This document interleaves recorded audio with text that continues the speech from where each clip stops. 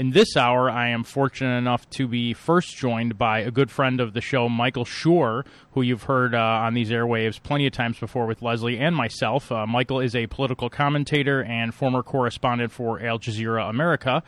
He often guest hosts on The Young Turks, and you can follow him on Twitter at Michael Schur. That's Michael and then Shure. Michael, welcome back to the show.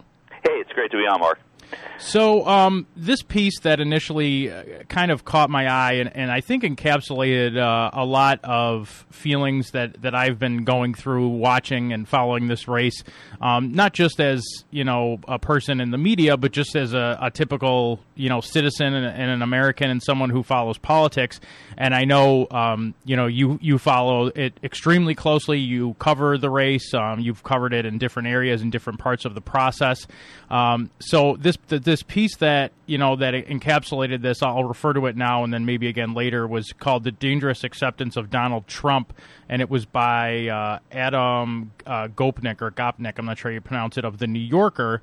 And basically what he's getting at, which I've noticed, and I thought he just kind of put it into words that I was thinking but couldn't necessarily put down as eloquently as he did on paper, or on keyboard, I should say. And so one of the questions that it's kind of made me think about, and I wanted to ask you about since you cover this extensively and have, covered politics for quite some time, is I wonder what you make of the way that, in my opinion rather, much of the Republican Party very quickly, it seemingly went after Ted Cruz dropped out, went from being outraged by Donald Trump to what I think has been blindly accepting and supporting him for president.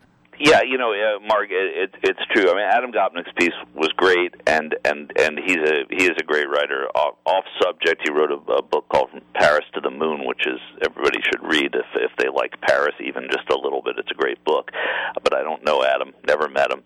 I think that what's really interesting is here is a man running against the establishment in a very different way than Bernie Sanders is running against the establishment, but he's running against the establishment, but the establishment is what it is because they fall in behind these people. We've seen it with Mitt Romney. I mean, Mitt Romney, in a way, was Donald Trump light in terms of getting conservatives to back him, in terms of getting other groups that did not necessarily want to vote for Mitt Romney to then come and back Mitt Romney.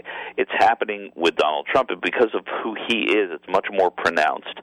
And these groups are not typically the groups. I mean, you see conservative ministers and preachers talking about backing him, finding good in what he has said, and at a time coming off the heels, especially out of Iowa, of just deploring what he was saying, running against him and being outspoken against him because of who he was. So it's not surprising to see the Republican Party especially fall in behind Donald Trump. It's surprising to see some of the people that are doing it, to me, at this earliest stage. John Kasich today, and I think it bears talking about, said that he does not want to release his 161 delegates at the convention. He wants to hold on to them. It doesn't really mean much, the numbers. What it does mean is that not everybody is there, and that not everybody even thinks that Donald Trump is going to leave Cleveland with the nomination, even if he gets the number of delegates that are required. So it's important to the Trump campaign to get these people, and it's important to the party to look at who it is that's backing him, and it's just very odd right now. I think it's almost like categorizing the people, and in my mind, I have certain categories. I don't think you're going to see. There's people who I'm pretty sure are not going to back Trump, like Mitt Romney, both former President Bushes. I would be very surprised if Jeb Bush did.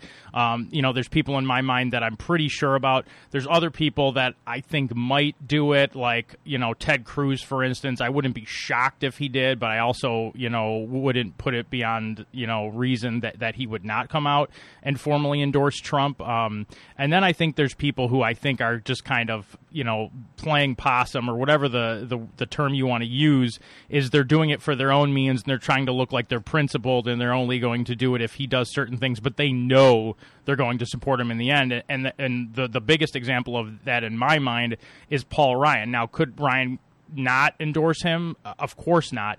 But I think in the position that he's in, and the Speaker of the House, and the fact that you have Republican leadership, like we've said in many instances, who are now backing Trump. Reince Priebus and the RNC are very pushing it very strong. They're getting the fundraising mechanism together, and they're going to be putting a lot of pressure on people to do so. My personal opinion is that Ryan will eventually endorse Trump. Now, how full-throated of an endorsement he gives, I think will be something to watch. But I wonder if you disagree with me on that, or what your thoughts are on Ryan. Here's the thing on Paul Ryan, and I think probably at the end of the day I agree with you, but he has another job, other than endorsing Donald Trump as the Speaker of the House. He has to protect his majority in the House of Representatives. And until his troops are there, it doesn't behoove him to endorse Donald Trump right now, to meet with him, to share pleasantries, to say it was a good, informative meeting after they met. Those things are not endorsements, but they also make it seem like he's being a party guy, and that the Trump people cannot take any issue with him. But he also has to go back to his caucus on Capitol Hill and say, hey, listen, there are a lot of you who are running in races where Donald Trump's going to hurt you. How do we balance this? How do we run from Trump in certain places and toward Trump in other places? That's going to be a challenge for him, and it's going to be a challenge for him in his home state, maybe a little bit in his home district, but around the country. So that's the job he has and what he is charged with doing. Now, what he also has to turn around and do is be by the party. I mean, Reince Priebus from Wisconsin, Paul Ryan from Wisconsin, they go way, way back. But they have different jobs and different roles. And yes, at the end of the day, I would imagine they're going to be on the same page, but they're going to get there in different ways. And again, it's important to the party to show that they're behind their candidate, especially against Secretary Clinton. But if that falls apart, Reince Priebus will be the first one to jump on the fact that, hey, I have to honor what the party's doing and protesting this guy as well. And another example of that, and this goes to my next point, is someone who I think really rolled over very quickly, which doesn't surprise me because I personally think he's a spineless cretin, is Mitch McConnell. And, he went from saying, I believe the term was that he'd be happy to drop Trump like a hot rock when he was talking about, before Trump officially had the nomination, but looked like he was going to get it. And he was talking about how he wanted to protect certain senators who would be afraid of being hurt and down ballot tickets, and he was already giving them permission to run kind of away from Trump. And now he is, completely said that he's supporting Trump, and, obviously isn't coming out and backing him as strong as, someone like Chris Christie probably isn't a good example, but, there's people who are endorsing Trump a lot stronger. But I still think it showed how quickly McConnell went from talking out of one side of his mouth to the other, which, again, McConnell is a perfect example of doing that, probably just as good as anyone you could think of off the top of your head in politics, not just on the right or the left, but politics in general. But to me, it kind of shows, and a good example you brought up was some of the more conservative ministers in Iowa initially who were attacking Trump. And it just frustrates me because all these people who act like they're so principled and that they'll go down, with the ship, even if it means that their party's going to lose the presidency, they're not going to compromise their values, completely in a very quick amount of time, just show that was a bunch of hot air. And especially when you have a party that says, the reason that they're opposing President Obama are because of these hardcore principles and not because they don't want to work with him. But then you see that that's just not true, and this shows why. It's very frustrating for me to watch, and I guess it shouldn't be that surprising to me because in the end it is politics. Yeah, well, it is politics, and they want their person in the White House. And I would say that it's fair to underscore that McConnell's support of Trump has been kind of tepid. It's more support. We need to support the nominee of the party, and it's been a little less direct. He has his own job to do, and yes, it's going to be there's going to be a point in this election, if it looks like Trump is going to get drubbed, where Mitch McConnell is going to have to gather his Senate candidates, his sitting senators in tight races, people, like Rob Portman, who's going to be struggling to keep that seat in Ohio. He's going to have to go to them and say, hey, listen, it looks like Donald Trump is just going to get lambasted in this election. We don't like what he stands for. Run against him. We have to protect the Republican ideas from the Senate and from the House. So run against this guy. So I think that supporting him tacitly as the leadership, is given to do, even if Ryan hasn't gotten there yet, is fine. But it's going to change if it looks like this candidate is flawed in a general, and we'll know that this summer. That's where you're going to see these Senate races really heat up, of course, after Labor Day. But they're going to be running all summer. They're going to be running in the August recess, and you'll see what Mitch McConnell does there, and that's more telling than how he's handling it now. Now it's all new. They're starting to get a flavor for what it's going to be like, but I think that when you get to the summertime, when you get to the post-convention time, you see how Trump is polling. Michael, I want to ask you before we go into break and just leave you with this question is, what about the leaders of the Republican Party who think that they'll be able to control Trump if he becomes president? Because I think a lot of them are banking on that. So we're going to get Michael's take on that once we get back from the break. If you'd like to join in, we'll have one more segment with Michael Schur. The number to call in at is 888-6-LESLIE. That's 888-653-7543. This is Mark Grimaldi in for Leslie Marshall, and we'll be right back with Michael Schur after this quick commercial break.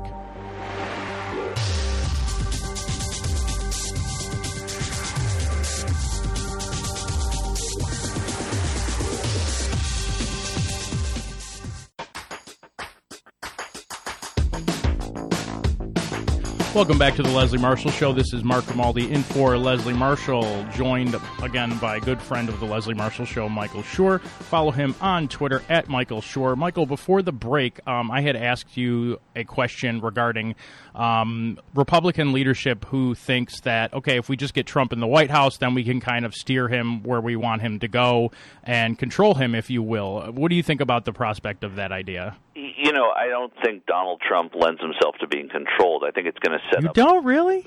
I think it's going to set up fights with leadership more than they want. I think listen, Donald Trump is going to need to learn how to navigate Capitol Hill if he becomes president, which I don't think will happen with an exclamation point. But should that happen, he's going to need to learn how to negotiate Capitol Hill. That's when leadership can say, hey, we're going to be able to get our agenda done because we can control legislatively what the president does and reject legislatively what the president does. But as a party and as a monolith, if they have both houses of Congress and the White House, it won't need to happen. There won't be that many struggles. The struggles will come when Paul Ryan doesn't agree necessarily with the Senate, or Charles Schumer as the presumed minority leader of the Senate would be creating a big fight. Then they have to go and give priority to Donald Trump. I don't see him as a puppet president the way that, in the past leadership has thought, oh, we have a neophyte coming in, we'll be able to do that. A lot of Democrats thought they could do that with Jimmy Carter back in the late 70s. And Michael, I'm going to cut in here just because we have about 4 minutes left, and I want to ask you two questions that I pulled from this Gopnik article that I enjoyed. One of the things about this piece that I want to quote and get your take on, which really concerns me, is Trump's attacking, well, I won't even quote it here, but he attacks how he's attacked libel laws and threatened to take away FCC licenses, and people who think that, he wouldn't be able to end opposition like that. The line that I thought was good here is that people who think that misunderstand the nature of, quote, thin-skinned authoritarians in power. They do not arrive in office and discover, as constitutionalists do, that their capabilities are more limited than they imagine. They arrive and then make their power as large as they can. I think he makes some strong points here, and they concern me. Like I agree with you, maybe he doesn't have the greatest chance of getting in office, but it's possible. If he does, those are some things that really are making me worry, and I was wondering your take on those. Well, I think that they should make you worry if that's something you worry about, because that is absolutely right. I mean, there's something, without likening, I'm not making a comparison to a specific dictator, but there's something dictatorial about the way that he has run his businesses and his life. And when you come into office with that kind of a background, and you look at issues like this, well, of course, that's going to give people pause. A lot of Republicans fear that he will be too liberal, too on the side of liberal causes, and that's for a Republican. But there is this other fear that Democrats have, that he is going to operate dictatorially, and that is something that's going to be highlighted. Gopnik talked about it, but it's going to be highlighted, in the general election, that he's not, quote unquote, fit to lead in the way the presidents are historically, and because his personality is so defined, it's going to be a big challenge. And the last passage, which I will directly quote because I thought it really highlights a problem that people, and I think both the media and politics, have had holding Trump accountable when he lies. Quote, "The blizzard of lies is made for Twitter and the quick hit of an impulse culture. Trump's lies arrive with such rapidity that before one can be refuted, a new one comes to take its place. It wasn't his voice on that tape of pitiful self-promotion. Okay, it was, but he never mocked the handicapped reporter. He was merely imitating an obsequious one." The media eventually moved on, shrugging helplessly to the next lie, then the next lie, and then the next. If the lies are bizarre enough, which I think is a great point, and frequent enough, they provoke little more than a nervous giggle and a cry of, well, guess he's changed the rules. That's what I want to know your opinion on. How can this be combated, Michael? Well, I think it's going to be combated in the general election, both by vice presidential candidates, whoever they are, and by a media that only has to concentrate on two candidates and one race. I think that at every level, these things, when your scandals when you run for mayor are different than when you run for Senate. When you run for Senate, they're different than when you run for president. The same thing. These things in a primary are great fodder, and at first they were entertaining. I think, though, as it gets to a general election, I would believe that these things are going to be taken more seriously, especially when he starts putting out conspiracy theories, as he did with Ted Cruz's father and JFK, as he's even talking about with Vince Foster with the Washington Post. I think that these things are going to be taken much more seriously when there's a concentrated media and only two candidates to concentrate on it, a vice presidential candidate and a running mate, or a presidential candidate and a running mate. So I think it's going to be very, very different in a general election. That's what I believe. Michael, I hope you are right. We are actually out of time, so you did that perfectly. Thank you so much for joining us. That's Michael Schur, a political commentator and former correspondent for Al Jazeera America. He often guest hosts on the Young Turks as well. And again, you can follow him on Twitter at Michael Schur. That's MichaelShure. This is Mark Grimaldi in for Leslie Marshall.